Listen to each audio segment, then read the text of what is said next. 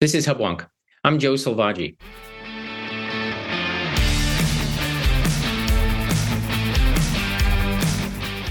Welcome to Hubwonk, a podcast of Pioneer Institute, a think tank in Boston. 1 month after the atrocious attacks by Hamas terrorists on Israeli citizens, the world is now witness to Israel's predictable and justified military effort to find and neutralize the murderous perpetrators living in the Gaza Strip.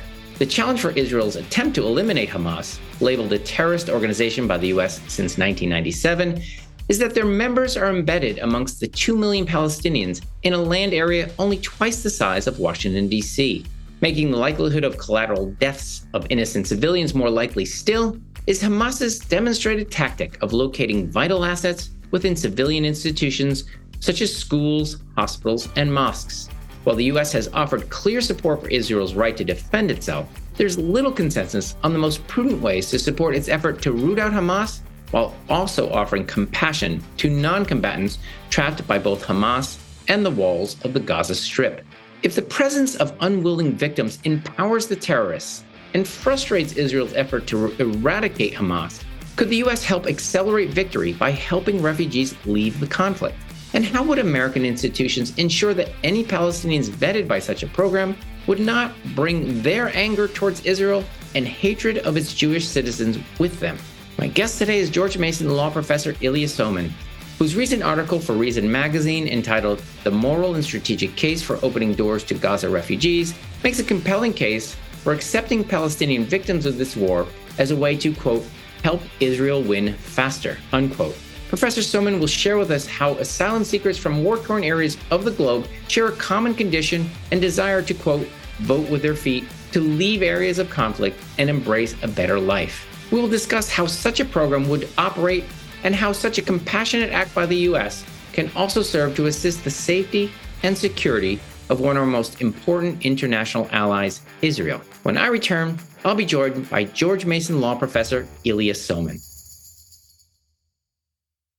Okay, we're back. This is Hubwonk. I'm Joe Selvaggi, and I'm now pleased to be joined by friend of the podcast and frequent guest, Professor Ilya Somin. Welcome back to Hubwonk, Ilya. Welcome. Thank you so much for having me.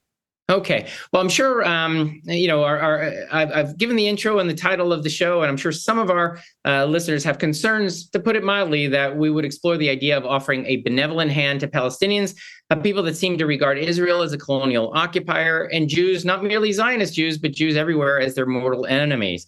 So if our listeners can stay with us through our conversation, I hope we can offer some food for thought that they can use as they wish. So, we're going to go through this slowly, acknowledging first that I hope we both acknowledge that we have unequivocal support for Israel and its right to exist, and that we both condemn, as in the harshest terms, the acts of October 7th as the worst atrocity against the Jews since World War II. We're on the same page there. We're gonna put that line in sand. Are we together here?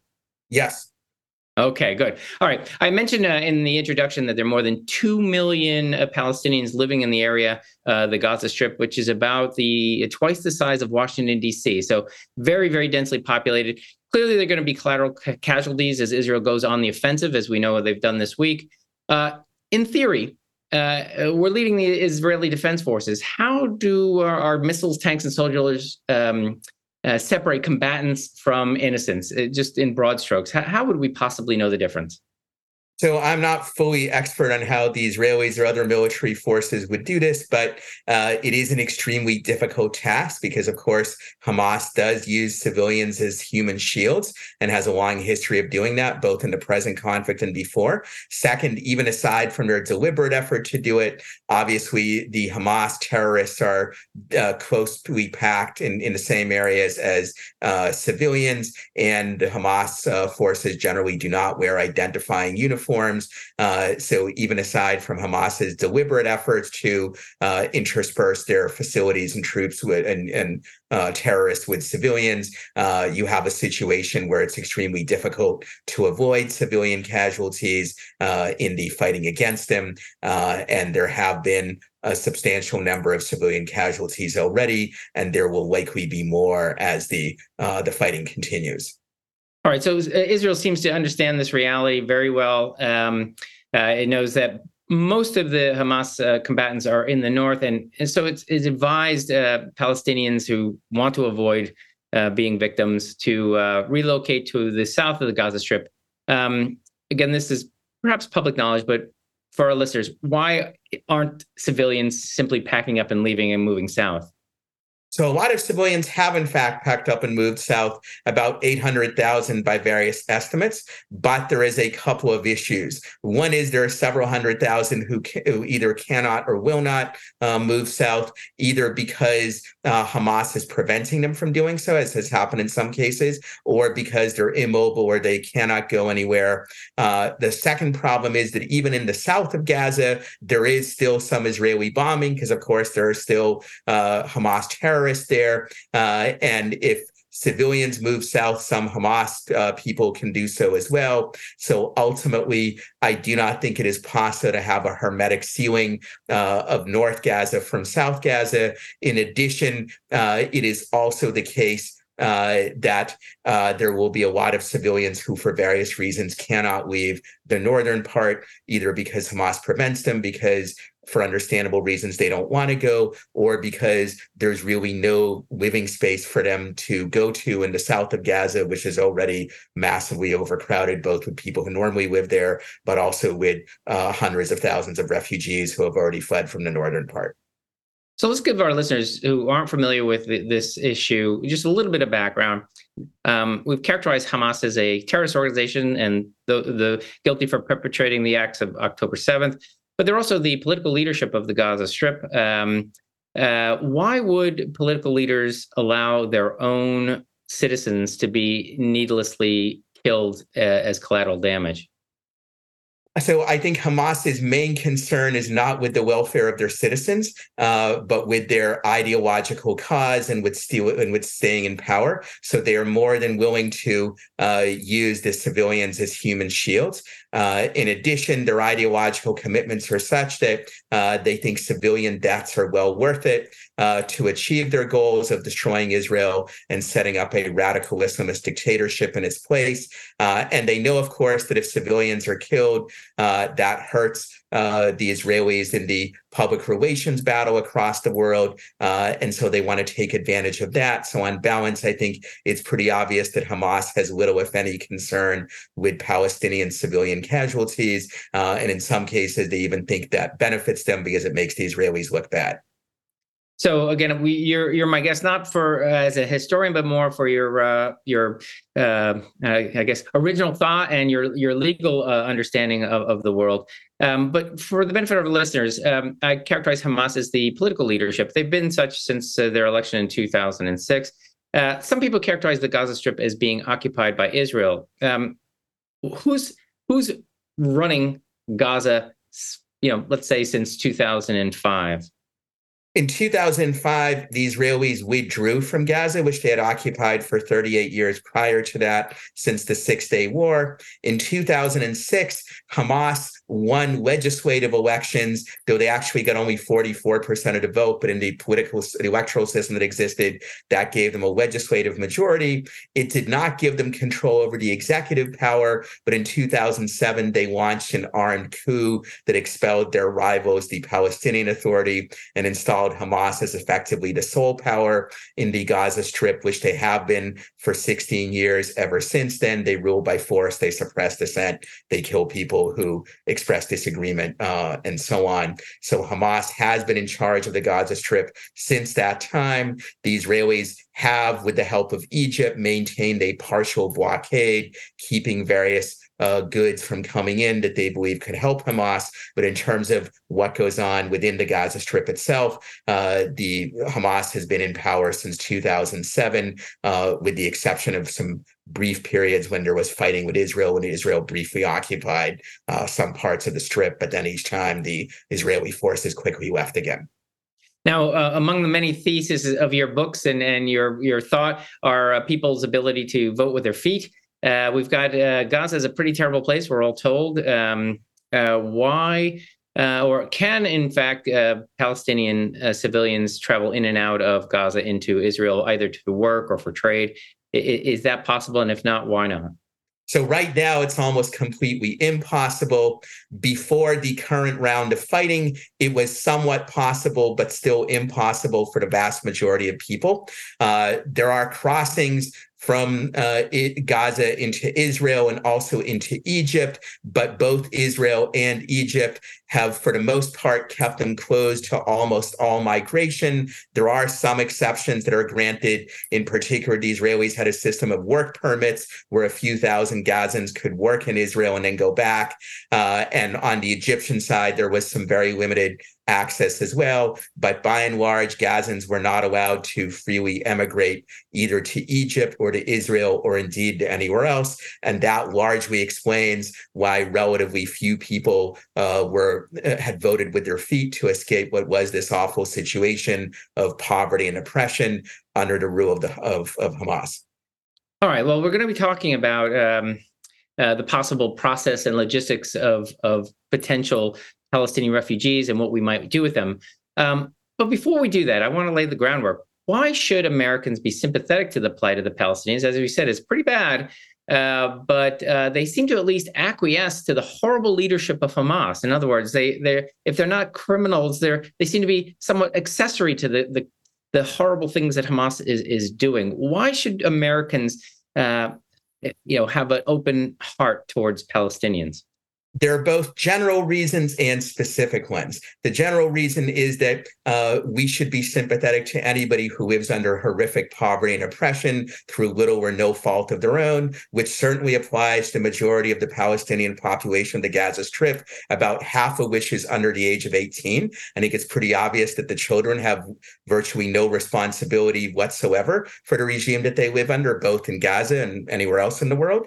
But even with many of the adults, if you look at surveys recently undertaken, the surveys are imperfect for various reasons. If you look at surveys undertaken of Gaza Palestinian opinion, what you will find is as recently as last summer, more than half of Palestinians surveyed in Gaza said that they thought Hamas should recognize Israel and accept a two-state solution. And a larger percentage than that said they thought that Hamas should at least maintain the ceasefire that had existed. And we should keep in mind these surveys are imperfect, but if anything, they may underestimate the true level of distaste for Hamas among Gaza Palestinians. Because, of course, if you're a Palestinian living in Gaza and you're responding to a survey, you have to worry that Hamas might find out that you said something they don't like. And if so, they might punish you or even kill you, as they have in fact done with various dissenters. So there certainly are Gaza Palestinians who support horrible atrocities or support Hamas in general or have bad views of various kinds.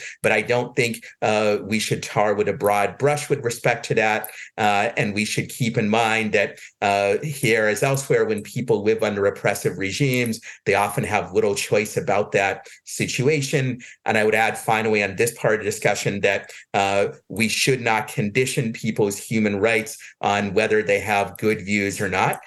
We generally don't trust governments to impose such conditioning in other situations, and refugee and migration policy should not be an exception. There are also pragmatic reasons related and strategic reasons related to the current conflict with Israel for why we should urge the opening of doors to Gaza refugees, which is that one of the biggest obstacles to Israel's operation in the Gaza Strip is what we talked about earlier, that civilians are tightly interspersed with Hamas fighters. If there were fewer civilians there, the Israelis would more easily be able to target Hamas. And this is actually one of the reasons why Hamas, in fact, does not want Palestinians to leave the Gaza Strip. They have said people should stay right there. Other supporters of the Palestinian nationalism and radical Islamism in the Arab world also say they do not want to let in Gaza refugees for this very reason. So ironically, Western right-wingers, including here in the United States, who are opposed to opening doors to Gaza refugees, they have the same exact position on this issue as Hamas does. That doesn't by itself prove it's wrong, but it's some irony to say that these people who claim to be great champions of the struggle against Hamas, and some of whom even oppose having any kind of Palestinian state of any kind, they nonetheless take the exact same position on Hamas, on this issue as Hamas does. Indeed. I guess there's a very, very clear logic between saying if Hamas wants civilians there taking casualties that to oppose that is to say, to take away the innocent civilians, should theoretically harm Hamas. And in theory, those who support Israel should be sympathetic to the view that let's see how many civilians we can take off the battlefield. Okay, so for those listeners who are still with us, how would Palestinians get out of Gaza? We know we've got roughly a long rectangle. On two sides, we have Israel. On one side, we have the Mediterranean, and on the Rafah Gate on the south, we have Egypt at the sort of entrance to the Sinai Peninsula. How would Palestinians get out? So the simplest and most plausible way is that Egypt should open the Rafah crossing, which you just mentioned, which is currently closed to all but a few people. Like Egypt has opened it to foreign citizens, that is, people in the Gaza Strip who also have some kind of foreign citizenship, and to a few Palestinians who have been wounded in the fighting, but it's closed to virtually everybody else. If Egypt were to open that and say any civilian who wanted to leave can, then a great many would. And after that point, you could decide, would they live in the Arab world? Would they live somewhere in the West or somewhere else? Would they be allowed to stay only temporarily or permanently? All of those questions would arise, but that's the simplest way. In theory, you could also open crossings on the Israeli side, but for a variety of reasons, that's not practical, including that there's active fighting going on in some of those areas between Israel and Hamas. So for a variety of reasons, that's not, at least in the near term, a plausible solution. And similarly, it's unlikely that you could have people picked up by sea and taken out, given that there's fighting between the Israeli Navy and they're showing Hamas forces on shore. So the simplest and easiest way would be to open the Rafah crossing. General Sisi, the dictator of Egypt, refuses to do this. He says that's because it would damage the Palestinian national cause to do it, because Palestinians might leave and not come back, and that would make it harder to establish a Palestinian state later. I think in almost no other context does anybody seriously claim that keeping out refugees and keeping them in a horrible war zone and living under a horrible dictatorship, that somehow benefits the refugees themselves. But we particularly should not have sympathy for this argument if, in fact, we don't put the same priority on establishing a Palestinian state as perhaps many in the Arab world do. I think it would not be easy to get the Egyptian dictatorship to change its policy on this, but Egypt is a major recipient of American military and foreign aid. It's one of the 3 or 4 biggest. If the U.S. were to start to condition that aid on opening the Rafah crossing, then maybe Egypt would have an incentive to rethink, though I also admit I see no evidence that the Biden administration is all likely to do this anytime soon. Indeed. Again, you anticipated my next question, which is why would Israel do this? You mentioned earlier that none of the Arab neighbors seem to want to take Palestinian refugees. So whereas sometimes our hostility towards Palestinian cause might be seen as somehow motivated by racism or something like this, it doesn't seem the Arab neighbors want them any more than we do. I don't want to impugn motives, but it seems like they enjoy having a thorn in Israel's side with these 2 million Palestinians. Yeah. So I think that is a part of the motive, and the rulers of Egypt and Jordan have explicitly said that the reason why they don't want to take Palestinian refugees, at least the biggest one, is that it would somehow undermine the Palestinian national cause. To my mind, we should care more about the human rights of people than about some kind of nationalist ideal of having a Palestinian state. I'm not on principle opposed to the idea of a Palestinian state. I think maybe ultimately a 2-state solution could be justified. But in the meantime, we should not forcibly keep people in poverty and oppression on the hope that maybe that will somehow, in the long run, help establish a Palestinian state. I would add also that if people are allowed to leave, that does not mean that they should not be allowed to come back. And indeed, the Israelis, for what it's worth, have said they would let people come back to Gaza, and the U.S. and other Western nations could hold them to that. So it's not that I think Palestinians should be required to leave Gaza, or that if they do leave, they should be required to never come back. That would be unjust. And I think, frankly, it was unjust in 1948-49 when the Israelis did expel some Palestinians forcibly and did not let them come back. But that's not the kind of thing that's being discussed now. All right. So we now have a war in which Israel cannot merely repair the wall and call it a day. because at the very least, the ceasefire, you can't just say that because, tomorrow there might be another invasion where there's 1,500 or so innocent Israelis killed. The goal for Israel, the stated goal, is that they want to once and for all eliminate Hamas, and theoretically facilitate some civil leadership that serves the needs of residents. Again, an ordinary, peace-loving leadership. Why do you think there are Palestinians, let's say, who, when the smoke clears, will embrace a more moderate or a more, traditional leadership that does want a two-state solution, does want peace? Why do you think they would embrace these things if to date, as they say, they've so I don't know if they will or not. It remains to be seen what the circumstances are of when the Israelis prevail, if they do succeed in fully prevailing, and what kind of structure is set up in Gaza. I think that the Israelis themselves are not sure exactly how they would do it. The Western and Arab powers also are not sure exactly how they would handle the situation. I do think that it will be easier to do this if in the meantime there have been fewer civilian casualties in Gaza as opposed to more. That may reduce, at least at the margin, the amount of hatred and bitterness that exists. And this is yet another reason to let Gaza Palestinians leave and flee to fighting, if that's for those who wish to do so. But I don't claim to have some sort of detailed foolproof plan or any kind of plan for a long-term solution to this conflict. I think things will be better if Hamas is not ruling Gaza anymore than they were before when it was, given what Hamas did and given Hamas's complete rejection of any kind of accommodation with Israel whatsoever. But it would be a mistake to assume that simply removing Hamas would end this problem forever. There will still be a difficult challenge about figuring out who will rule Gaza on what terms, and also how to settle the larger Israeli-Palestinian conflict, which in some ways is more acute on the West Bank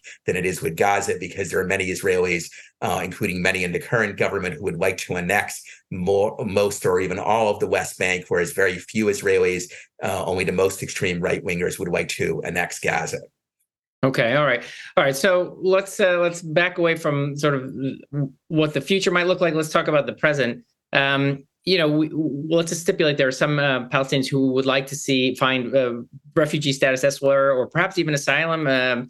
You and I have talked about the process of asylum or refugee status when we were talking about Ukraine specifically, who want to follow a similar path. What would the U.S. State Department do? I understand that Palestine is in a different category and under a different organization than was those trying to leave Ukraine. So what's next? So obviously, what would be next? If people were allowed to leave, some might not go to the U.S. at all. Some might stay in the Arab world or go to Europe or elsewhere. If people were to enter the U.S., and I think ultimately would probably be only a small proportion of the total, that even if the U.S. were to freely let them come, that only a small proportion would end up there.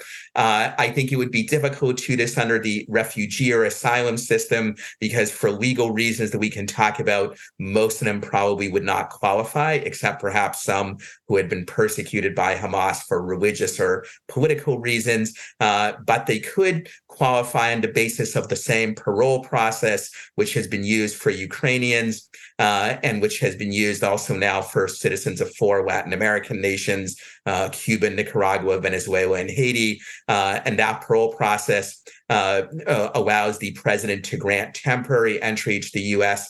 To foreign citizens who either have an urgent humanitarian need, or alternatively, it serves the U.S. interest to do so. And here, both arguments would be in play. Obviously, being in a war zone and being oppressed by Hamas is an urgent humanitarian need. It's pretty obvious. And in addition, there would be a public interest in reducing the number of civilians exposed to warfare in Gaza, and therefore making it easier for Israel to crush Hamas. And you only need one of these two things to be present. So I think the easiest way for them to be able to enter the U.S., if the administration were inclined to let them do so, which, by the way, at this point, there's no evidence that there is such an inclination. But if there were, the parole process, I think, would be the easiest way to do it. I did some research and found, I think there's an exceedingly small number of Palestinians that have been granted refugee status, something like 65 in the last 30 years. So, but So there's a much larger number of Palestinian immigrants who have come in the U.S. in other ways, usually through family reunifications or other things. As I understand it, depending on how you look at the numbers, there's about 1 to 200,000 Palestinians in the U.S. right now. Most of them have some kind of permanent residency status or the like. You stipulated earlier, and I wanted to come back to it, that we don't differentiate how terrible the regime of a refugee comes from. We don't sort of, impugn their character and motives merely because they come from a murderous dictatorship. Nevertheless, I think we would have concerns that Palestinians might be arrive radicalized. Are there provisions when security-minded Americans are like, okay, I want to like these people, I want to take them in, I hope they fall in love with truth, justice, and the American way, but would we keep an eye on? I'm thinking about in the past, perhaps from communist countries. We want to make sure they're not spies, or what would we do about Palestinian refugees? Would we keep an eye on them? So I would make 3 points on this. One is, I mentioned before, we already have many thousands of Palestinians who have come to the U.S., and we have data on the incidence of terrorism among that group as we do among immigrants in general. My colleagues at the Cato Institute, Alex Nevrastek and others, they have done a comprehensive study on all migrants who have come into the U.S. from every country from 1975 through last year. And the total number of people killed in the United States in terrorist incidents involving Palestinians since then is 3 people in that entire 47-year period. This is actually a rate of terrorism that is roughly in the same general ballpark as what we have with native-born Americans. It's not zero, and you can say any death from terrorism is a bad thing, but the risk based on this extensive experience over almost 50 years is actually pretty low.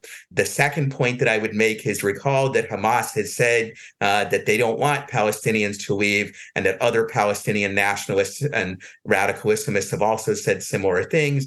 That suggests that those Palestinians who do leave nonetheless are likely to be disproportionately those who do not like Hamas and do not like these other extreme Palestinian organizations very much either. That does not mean that they're completely free of all prejudices or attitudes that we might not like, but it does mean that the incidence of terrorist support among them is likely to be pretty low, and the incidence of actual willingness to engage in terrorism lower still, as this experience over the last 50 years shows.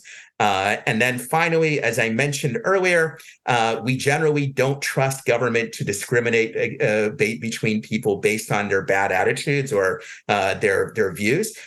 We don't do that domestically, even though it's clear that there's a substantial number of native-born Americans who have horrible attitudes in a variety of issues. And if we don't trust that the government with that domestically, I think there's good reason not to trust the government on that respect with respect to immigration policy either. And therefore, while it's reasonable to punish people, keep them out, imprison them if we have evidence that they're plotting acts of terrorism or espionage or the like, I think it is not just to say we're going to forcibly confine you to a lifetime of poverty and oppression or to being threatened with death in a war zone merely because we think maybe you have some bad attitudes and prejudices and the like. We would not accept such a thing in any other context, and immigration should not be an exception to that general principle. Fair enough, and I did see in your piece the citation about the paucity of evidence that Palestinians are more inclined towards terrorist acts than anyone else. At least those who come to the U.S. Right, those who come, yes. Those who are actively members of the Hamas organization is obviously a different story, but that's not who tends to be likely to come.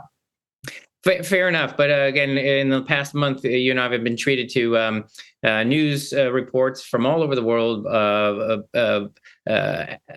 let's say protesters who are advocating for the Palestinian cause. And among the other things they talk about, they're not merely saying, boy, let's minimize collateral damage, but rather they're saying, free Palestine and, from the river to the sea. Again, our listeners probably know this reference, which is from the Jordan River to the Mediterranean Sea, which is effectively all of Israel. Their claim is that Israel does not belong to the Jews and the Israelis. They want to essentially eliminate that state. If Western thinkers, or I don't know if we call the protesters thinkers, but if there's enough of a movement to generate large crowds, how is it that Palestinians who leave that region wouldn't share that concern, and in a sense add even more fuel to an already bizarre fire. I think the same points I made earlier apply here. One is those people who support Hamas and similar movements are probably the least likely to try to leave, given that those movements oppose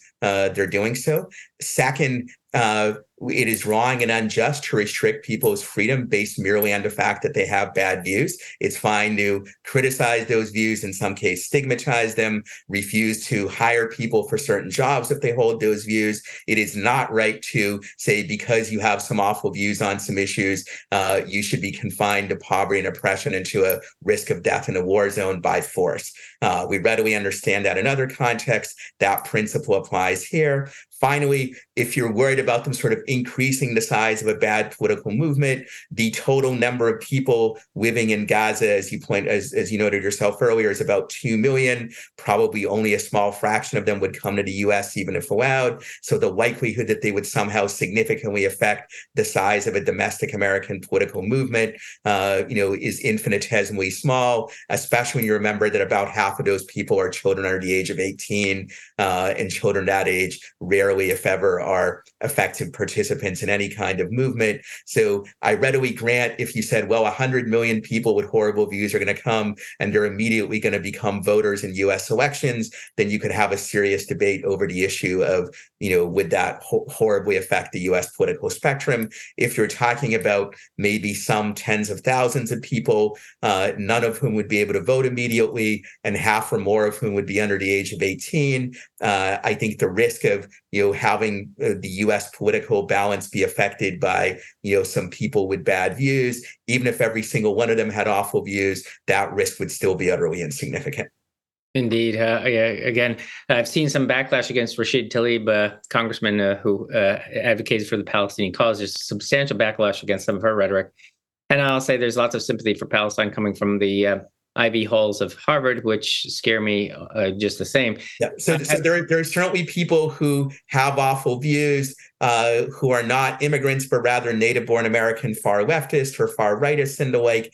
I think the way to combat that is by criticizing their views back, restricting their access to positions of power, and so on, but not by consigning people to poverty, death, and oppression because we don't like their views.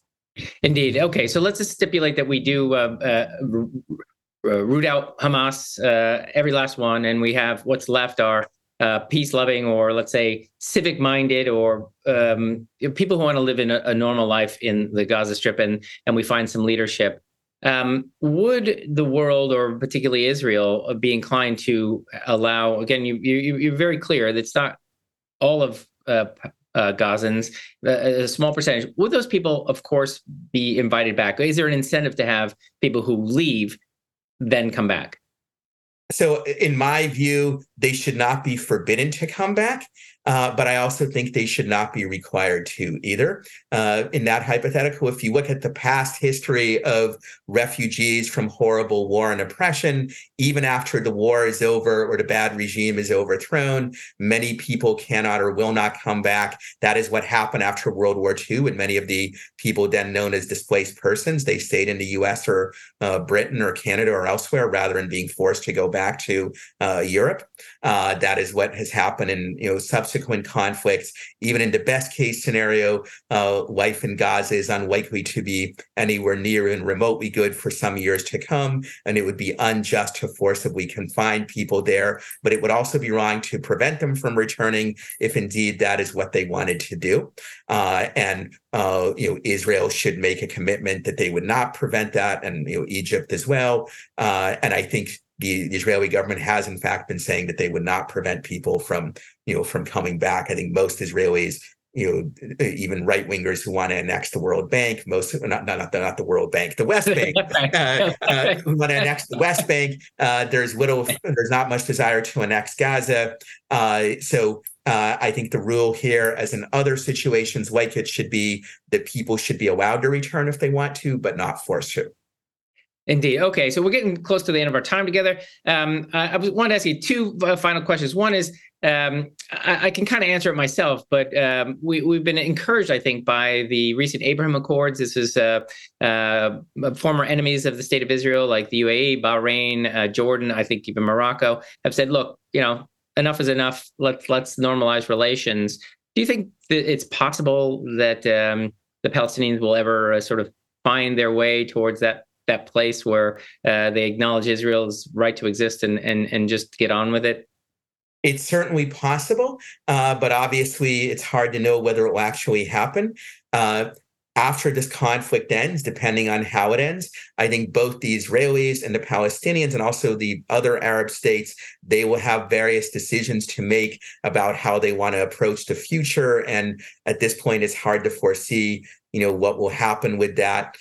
Maybe in the best case scenario, maybe the Abraham Accords will proceed. Maybe Saudi Arabia and other additional states will make peace with Israel. And on their side, maybe Israel will throw out some of the more awful elements in the current government and install people who are more willing to be more accommodating on various points. But it's hard to know what will happen with either Israeli or Arab or Palestinian politics in the future.